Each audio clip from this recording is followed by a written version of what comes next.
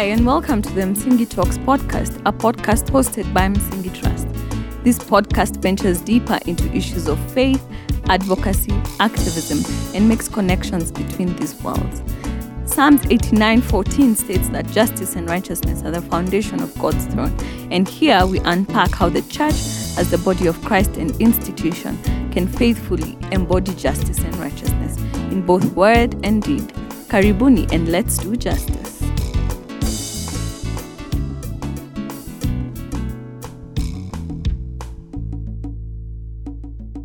Hello, this is a trigger warning that the following episode contains content of rape and gender-based violence. This is also a 3-part episode, so tune in the following weeks for parts 2 and 3. Hi, everybody, and welcome to another episode of Msingi Talks, a podcast hosted by Msingi Trust, where we make connections between faith, justice, and advocacy. We are very honored to have you as our guest today, as a guest listening in, and also very honored to have Dr. Damaris Parsitao to be engaging with us. We'll be talking around so many issues around gender-based violence, around patriarchy, around the role of the church and women in the church, and what is the place of the women in Christianity, especially. If you, just a heads up, if you do not know, we have a Patreon page that you can support the work that we're doing. You can do a monthly donation or a once-off donation on the PayPal or the Patreon. So watch out for that at the end on the show notes. All right, Dr. Damaris, karibu sana. It's an honor. It's a great honor to have you here. Welcome. Thank you very much. The honor is mine, Caro, and thank you for asking and thank you for what you do. I'm extremely honored to have this conversation with you, and you know, it's always so wonderful for women to sit down and have conversation about things that really matter to them and things that concern their lives in this country. So thank you. Asante, Dr. Could you please give a brief introduction to who you are, where you, because you're a lecturer, who you teach, what you teach about, and then I'd also love for you to share with us a few things that bring you joy, and also think of a few things that bring you sorrow. Oh, thank you. So I'm Damaris Parsitao, as you've said. I work at Egerton University as a professor. I teach religion and gender studies. That's my specialization. And I have been directing the Institute for Women, Gender and Development Studies for nearly 7 years. My term came to an end in 2019, December. And I continue to work with women and girls in this country and beyond. I work in girls' education spaces and gender equality. I also run non-profits of organizations that work to, in the same space, girls' education and gender equality and social justice. In fact, girls' education and social justice issues, I consider myself a social justice advocate for girls' education and gender equality. And I also work in policy spaces. I write, I blog, I publish, and raise issues. Most of my publications are located within gender and faith and activism and advocacy and gender-based violence, broadly conceptualized. I'm also a mom of 2 children. I'm a Christian. What else am I? I'm a community mobilizer, and I'm a leadership coach, and I am a member of a society, and I'm, absolutely engaged in social justice issues, whether through my academic work or through activism and advocacy, or even through community mobilization. The thing that makes me alive is being in community having conversation with women and men and girls across the country. And the things that make me tick and have joy is to see women gain an education and occupy spaces where decisions are made, where they have voice and agency. Being a mom gives me, I think, the biggest joy in the world. And I say that with utmost respect, recognizing that there are many other ways of mothering. And I recognize that, and I love inclusivity and never leaving anybody behind. So in my particular case, mothering gives me joy, but I'm also not just a biological mother, but every aspect of motherhood and unmothering that you can think of. The thing that really takes away my joy is violence, broadly conceptualized, particularly by violence against women. I hate to see people in lack and in poverty and in hunger. I hate to see the breakdown of social services, particularly just during this time of COVID when we have had a meltdown, in our health services. Yeah. I want to see a functional government that loves and prioritizes its people and serves people with the dignity that they deserve as a country. Yeah. Asante Daktari, and I think I want to say how I got to know you. I think I read your first article, and maybe we can start with that. I know you write for The Elephant, and how I got to know you was after you published or wrote about your research on Dr. Prophet Owor's ministry and the gender dynamics in that church. Mm-hmm. Could you maybe share, I know this is like a lifetime kind of work, but could you share what led you to doing that, to writing about that, and what findings did you find from that research? It's a very long story that has many dimensions, but I think the thing that piqued my interest about Prophet David Owor were two. One, how he traveled and how he causes tremendous traffic jam on the road, and how I saw women washing and sweeping the road where he passes, and some of them falling down because they are overcome by the joy of seeing or meeting this man of God, and of course carry those brooms to go and bless their homes for blessing. And I witnessed a performance of patriarchy and religion colliding together, and I began to take a very keen interest in that church and the role of women, and how women perform domestic responsibilities and roles, and cleaning even roads for someone who had been elevated to almost godhood status. And I wanted to understand the clear link between faith, women, and patriarchy, and control also.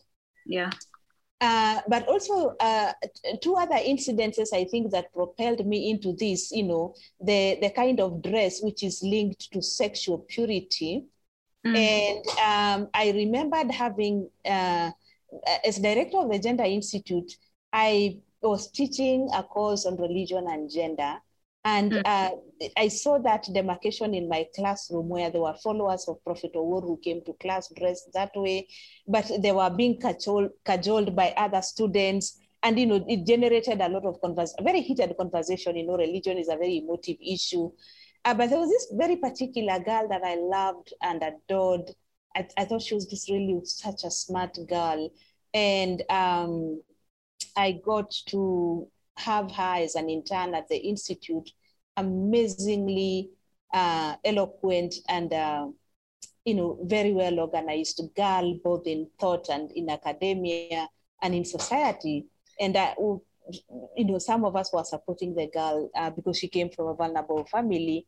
And, when she joined that church, she completely lost it, and I couldn't recognize the girl that I knew and taught and loved and gave an internship. And also, so that made me to really begin to interrogate the connection between faith and gender, and sort of gender norms that change when people assume a particular faith.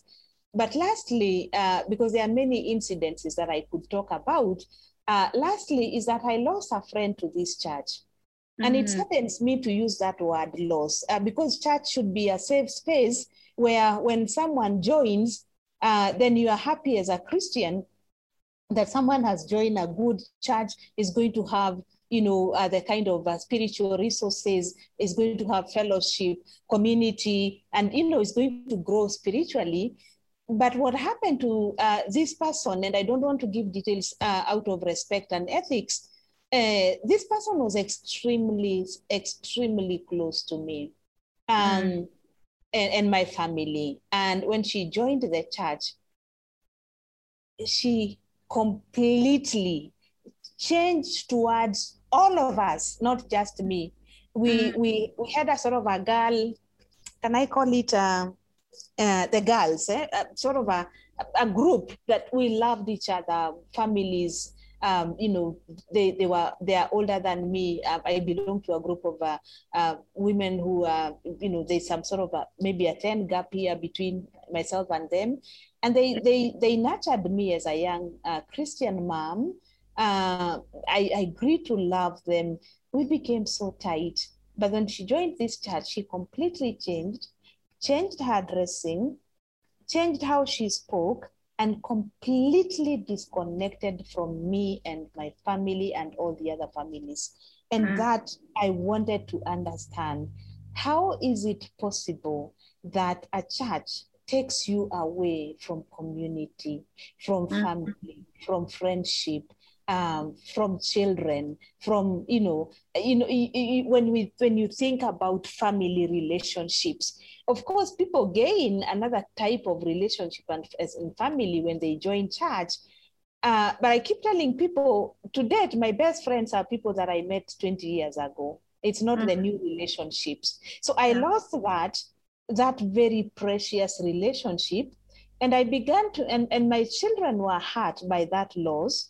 And all of us were hurt. I began to interrogate, what is it about this church that takes away my student, takes away my friends and family, and I see a complete performance of patriarchy, but more importantly, a total 360 turnaround from the behavior that we knew to a complete stranger.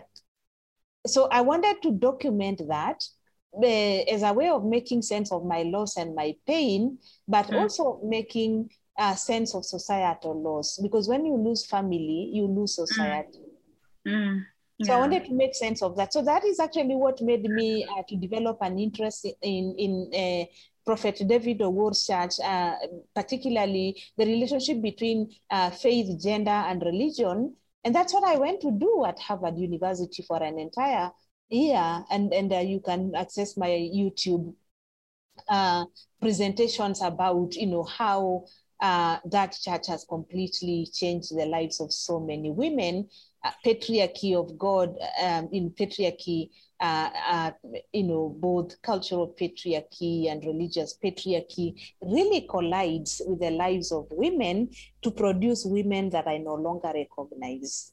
So in short, that is what made me have an interest.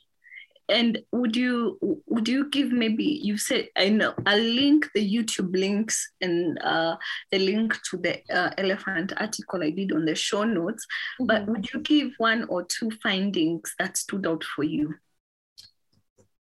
So a number of things stood out for me. There's a very complex relationship between religion and gender.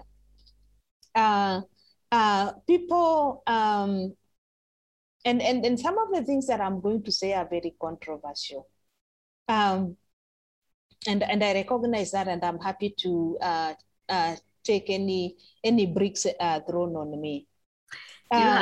You have, I will protect you. They will hit me before they hit you. Yes, so there are many things that attract women to Prophet of Words Church. One is there's a sense of a shared sisterhood, bound together by their sort of allegiance to this man who calls himself the mightiest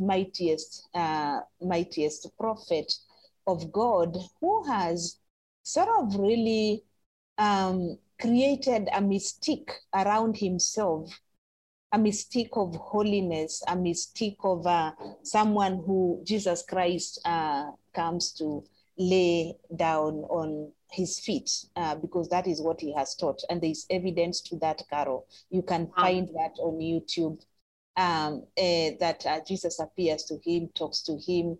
But a few things stood out for me. One, there is the search for community and sisterhood, a holy sisterhood bound together by the way they dress and also their allegiance to this particular man who they revere and love with a passion I have never seen.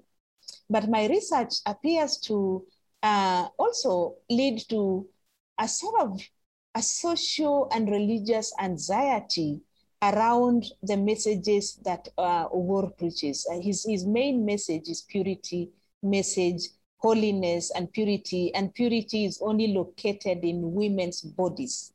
Yes. It is a performance of women's bodies. Women are the cause of sexual sin.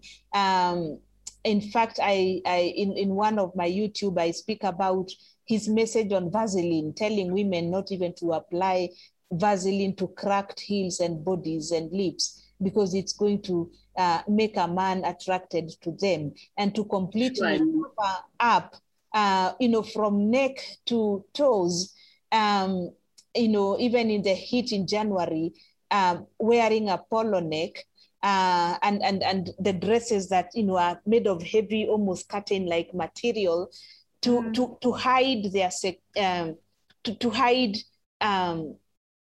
to not tempt men by dressing that way. The reason is not to tempt men, to embody holiness, because men are visual human beings, the visual human beings who, when they see, they want. And that responsibility is placed on women. So if men will not go to the kingdom of heaven, which Owuor's followers are waiting for every day, it is because of women. But also, there is also the other side of that, which is that women are suffering anxieties around violence in their marriages, patriarchal social norms. There is also the element of healing, especially from HIV and AIDS. Wow. And because the purity messages was to sustain a sort of a sexual abstinency, women in a way feel that protects them from HIV and AIDS. Of course, he claims to heal HIV and AIDS, and there is even a woman professor from Egerton, and it is on YouTube. I can speak about that because it is in public knowledge. It is in the public sphere, who claims to have been healed of HIV and AIDS and has been paraded, and they are doctors, which is also another issue that we need to speak about, how clinical doctors are giving tacit approval to non-proven miracles and lie to people. And so because of the fear, because this is in our country, women are struggling with marital infidelity. Women are exposed to all kinds of sexually transmitted diseases. many of them really get them in their own marital bed. So the message of sexual purity that is so, promoted by this church in a way that, gets into my nerves, appear to offer women a sense of security, that if I stay sexually pure, I'm taken care of, I'm scared of, this sort of relationship, I might be safe from HIV, AIDS, and sexually transmitted diseases. So there are a lot of practical reasons why women are attracted to this church. There is a search for sisterhood, because Prophet Owuor is an exclusive organization, church, where you enter, you don't get out, but you are provided fellowship within that particular domain. And so you are able to fellowship with one another, but it also allows women to handle their fears. So it's about fear, it's about anxiety, whether it's sexual anxiety, marital anxiety, violence anxiety. But also another practical thing is that it provides women, single women particularly, who lack fellowship and are frowned upon by the Kenyan society. They are not stigmatized. In fact, if anything, and in the initial foundation of the ministry, you actually are taken care of by the church. They raise money and they give money to women that are struggling. They pay school fees for single mothers that are struggling or widows. So there are all kinds of practical spiritual issues, but also very practical economic and social anxiety. So it allows people to live out their lives in a very controlled manner, but where some of their anxieties around marriage, around singlehood, around patriarchy, around discrimination, social discrimination, are taken care of. So I found that really as a takeaway, big takeaway. And that was based on conversations with women followers, but also based on my own, not ethnographic research, observing this church for a very long time. And they would raise money. I even remember one particular woman who's very much involved in church leadership. She had an accident, she broke her leg. They actually bought her a car to move her from one place to another. Wow. So there is that practical element that it used to meet. I don't know because I haven't done research in the last 1 year and a half because of COVID. Mm-hmm. I don't know whether that is still the case, but they used to be provided for the vulnerable women, the poor, the widows. They would go to church and they get money for school fees, they get money for food. So that was also a very practical element that draws people into that particular church. So there are spiritual, there are social anxieties, there are frustrations in society that make people go to certain churches because there are things that they gain. There are things that they gain there. Yeah. Yeah. All right. So I think the other thing that I wanted us to, especially around this and gender, is that one, Prophet Owuor is very educated. He's highly educated. Mm-hmm. And also that people from all over the world, this is not only an African phenomena, people from all over the world come to Kenya, or he's invited to fly all over. And well-funded, well recognized, highly honored. But there's this direct link between religion, patriarchy, and capitalism. But before we get to that, because today the reason we are having this conversation is because a month or two ago, really all over, during COVID times, gender-based violence in Kenya has been very high. But during this escalated, COVID has escalated it. And as we keep saying that what COVID has come to do is that it has highlighted the fractures in society. And so I wanted to invite Daktari here for her to help us understand what's going on in this country. Msingi is a Swahili word meaning foundation. Our name and mandate comes from Psalms 89:14. We host engaging conversations on faith, social justice, and advocacy across all our social media platforms. We also offer training and consultancy services to help you navigate the world of social justice and faith. To engage with us, visit our website www.msingitrust.org, follow us on all our social media handles at Msingi Trust, or email us on info@msingitrust.org. What is gender-based violence and what causes it, if you would, in simple terms? And then we will connect that to religion and what we're speaking about. Yeah. Mm-hmm. So gender-based violence is violence really directed against a person based on their gender or their sex. In this case, while gender-based violence affects men, the majority of the people that suffer both gender and sexual violence are women. And that has further been reinforced during this time of COVID. I mean, there has always been gender-based violence, and 1 in 3 women globally has either has been a victim of gender-based violence. I think COVID must have taken that number a little higher, and I want to interrogate that, because for us, as far as I know, UN statistics have always been saying 1 in every 3 women has suffered one or the many forms of gender-based violence.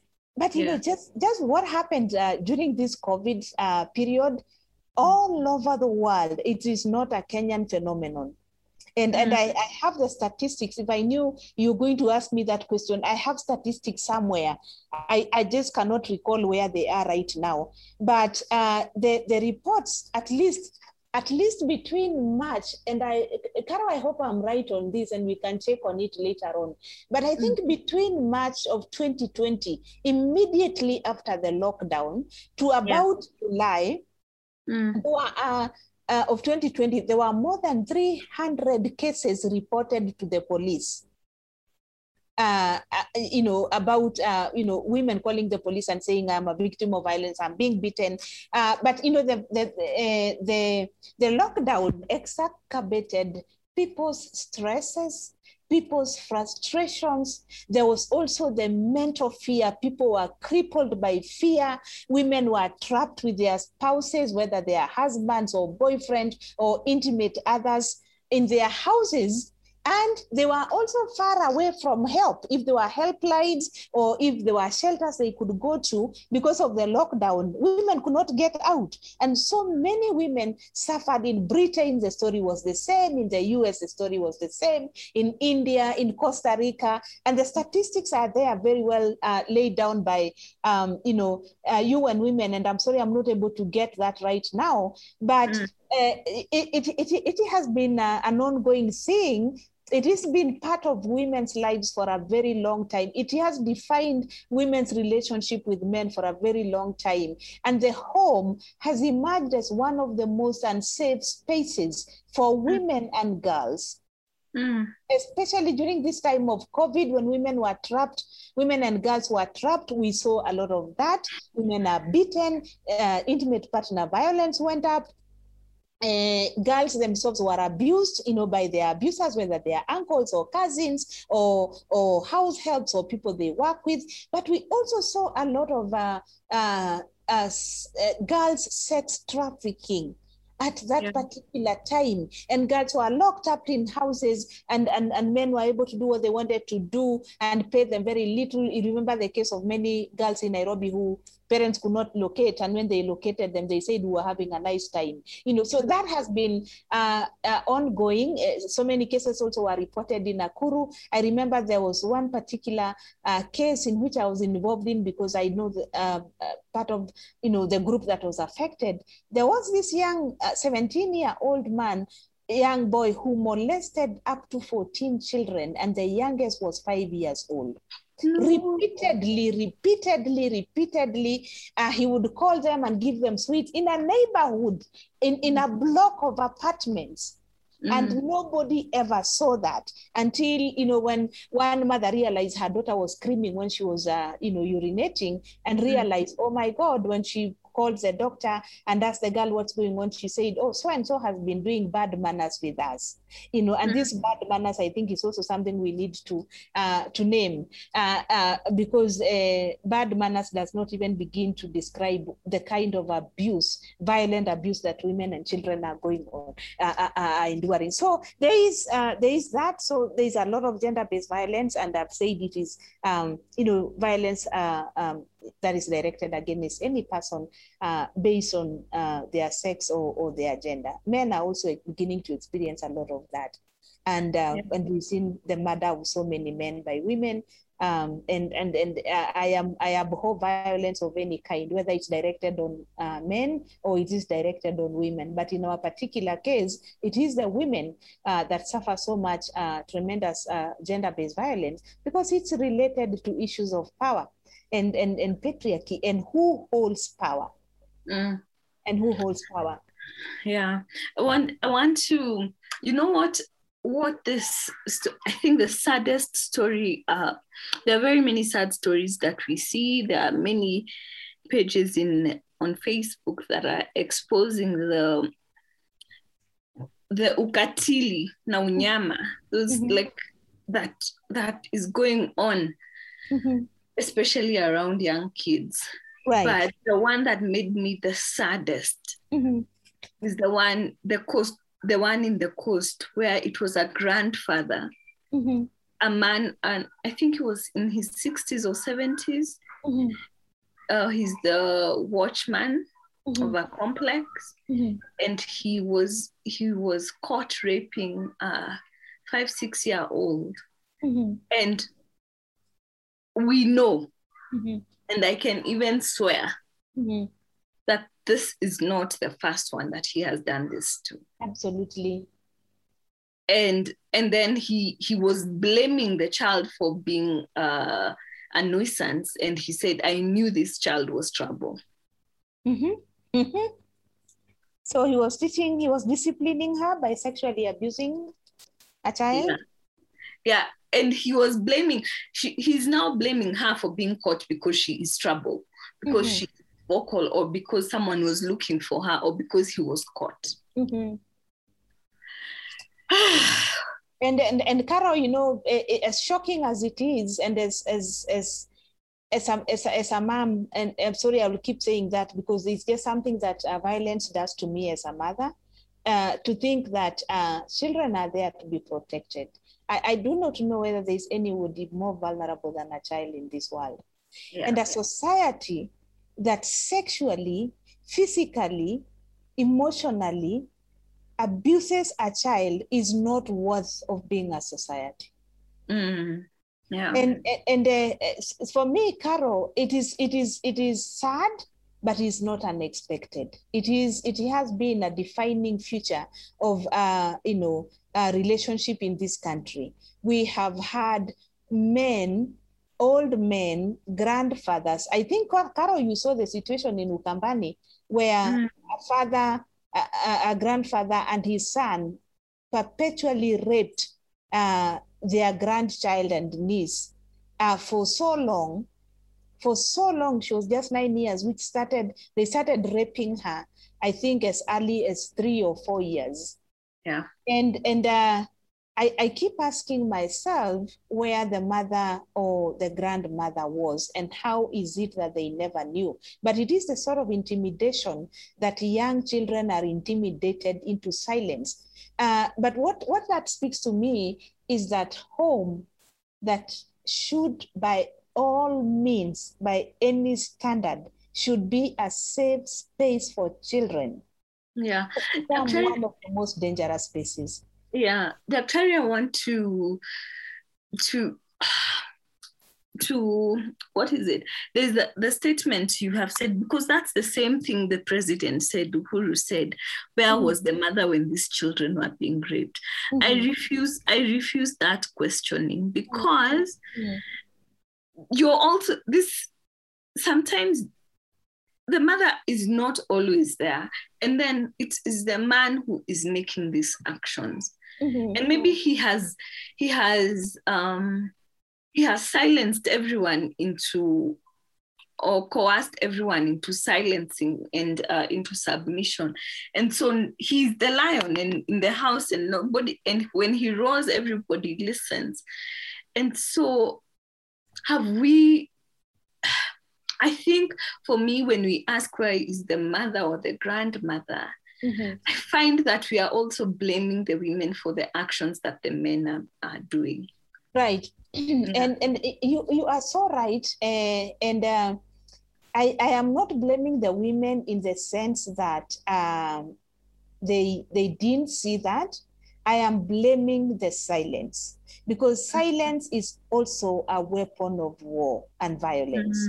Okay. And it comes in because of the unequal gender relations. Say, for example, the old man in Ukambani who is raping his grandchild. Yeah. There is no one who will convince me that that woman didn't know. Because it went on year after year after year. And since women are closest to their children in patriarchal arrangements, the sense that they wash this kid, they dress her, before she's, able to do some of those things. There are things that you notice as a carer, as a caregiver.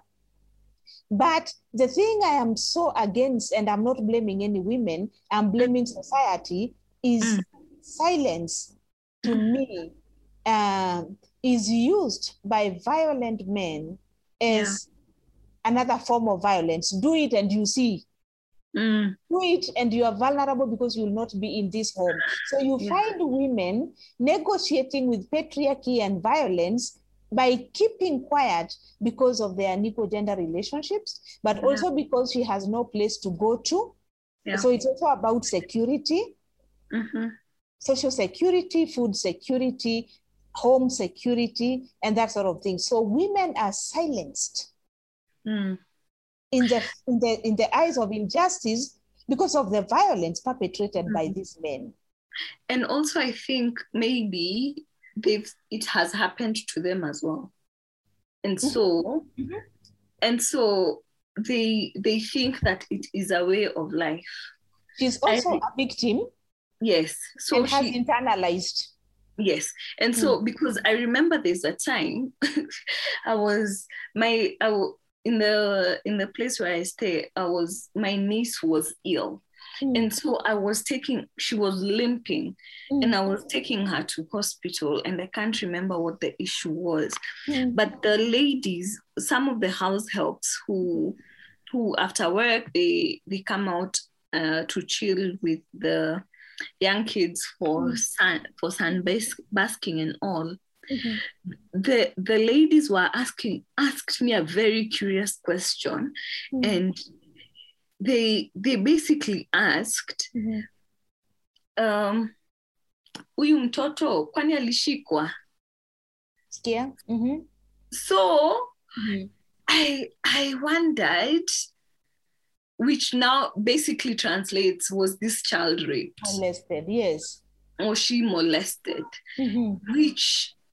which made me very scared, because maybe in this our complex that might be happening and I don't know. Right. Or that they are so used to seeing kids getting molested that a simple limp is directly related to molestation. And that tells you how we have normalized it, that we can even casually just say, kwani huyu alishikwa, as if it is nothing. Yes. Very sad scenario there. Because that statement alone is a tacit, a sort of a frustrating giving up and normalization that says, hata kama alishikwa ni sawa, si yeye wa kwanza. Atapelekwa kwa daktari and she will be okay. You see? Yes. So that is how we lose our soul when we have normalized sexual molestation even of young children like that even conversations are very casual. They are very casual. And for real, I was exiting, it's women who because the house helps are how the rate, that rate there's the turnover rate is quite high. Right. So it's women I have never seen, they don't know me. Right. So she's just casually asking, and it's not for help, it's just for news and information and gossip. Right. Yeah. So this leads me to the next question is, what is the role of culture in gender-based violence, sexual and gender-based violence? And also, when does gender-based violence become sexual? And how do you, and even before we come to the role of culture, when does it move from GBV to SGBV? Right. So gender-based violence is really very broad. It encompasses physical violence, the beating, the slapping, the way a man or a woman really get very violent. But also there is the mental violence. There is the physical violence. There is the psychological attack. That situation of nail by mouth in families. I'm not going to speak to you for the next 3 weeks. And completely just torture each other for 2 weeks without any communication. That is really a very extreme form of both psychological and emotional violence. And, it's a very common thing. You even hear pastors preaching in church, in my house, it is nil by mouth. And people don't get to understand how violent that is. And then we laugh, we laugh it off. Yeah. When you drive people over communication and asking, running a house is not a walk in the park, and consultation there has to be constant negotiations and constant communication and constant, navigation. And then you deny a person that for 2 weeks and say, for example, a child gets sick, and the decision has to be made to take that child to hospital. Or to ask for money to take that child to hospital, but it is nil by mouth. Can you begin to imagine, Carol, of the mental torture for a mother with a sick child is having a nil by mouth with her husband? Yeah. It's extreme mental torture. It's very frustrating. It's very bad treatment, and that in itself is violence on its own. So there is the physical, there is the emotional, there is the psychological, there is the economic, where you withdraw support from the person completely. And this really happens in situations where, there are unequal power relations, where probably the man is the main earner of income, and the woman sits down and wait for the salt to be brought. And men have used that to not only violate women economically and lead to poverty and lead to hunger and food insecurity and all kinds of insecurity in the house. But also you cannot imagine the kind of mental torture that is for women to be used that way economically. But also on another side is that men have used money to sexually violate women in any way and use them and dump them. As long as I can pay for services, And when you think about that kind of sexual transaction, people call it prostitution or slave queening these days.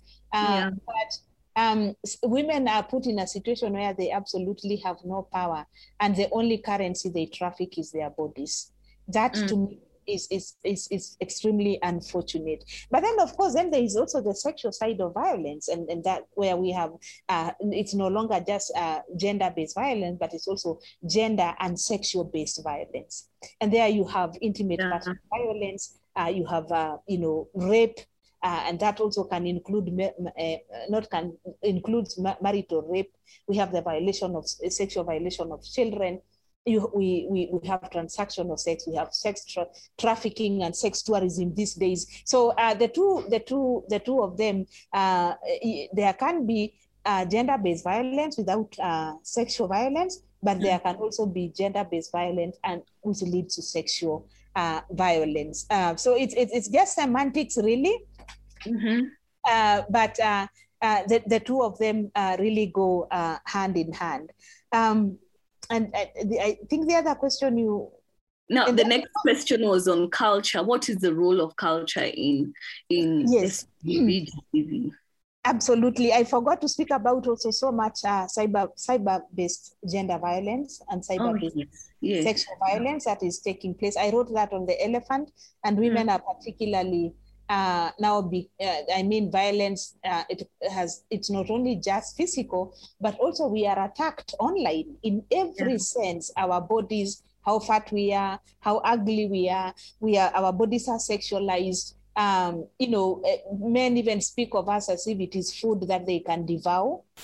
And that kind of language is it's just so depressing for me. There are even songs. There's a Kikuyu song and there's a woman who I think in Kikuyu there's a proverb that says there's nothing that can't be laughed about. Yes. So I am laughing about this thing that is really not laughing material. But there's a woman who, there's a song that is very popular in Kikuyu domain. It's called Toiriotwega. So Toiriotwega translates good food. Right. Good. And like good yummy food, like in a little portion. And so so the whole premise of the song is that yes, women are good food. Women are food. Women are food. And we even talk about it, we are also fruits, Kashungwa. Gashungwa.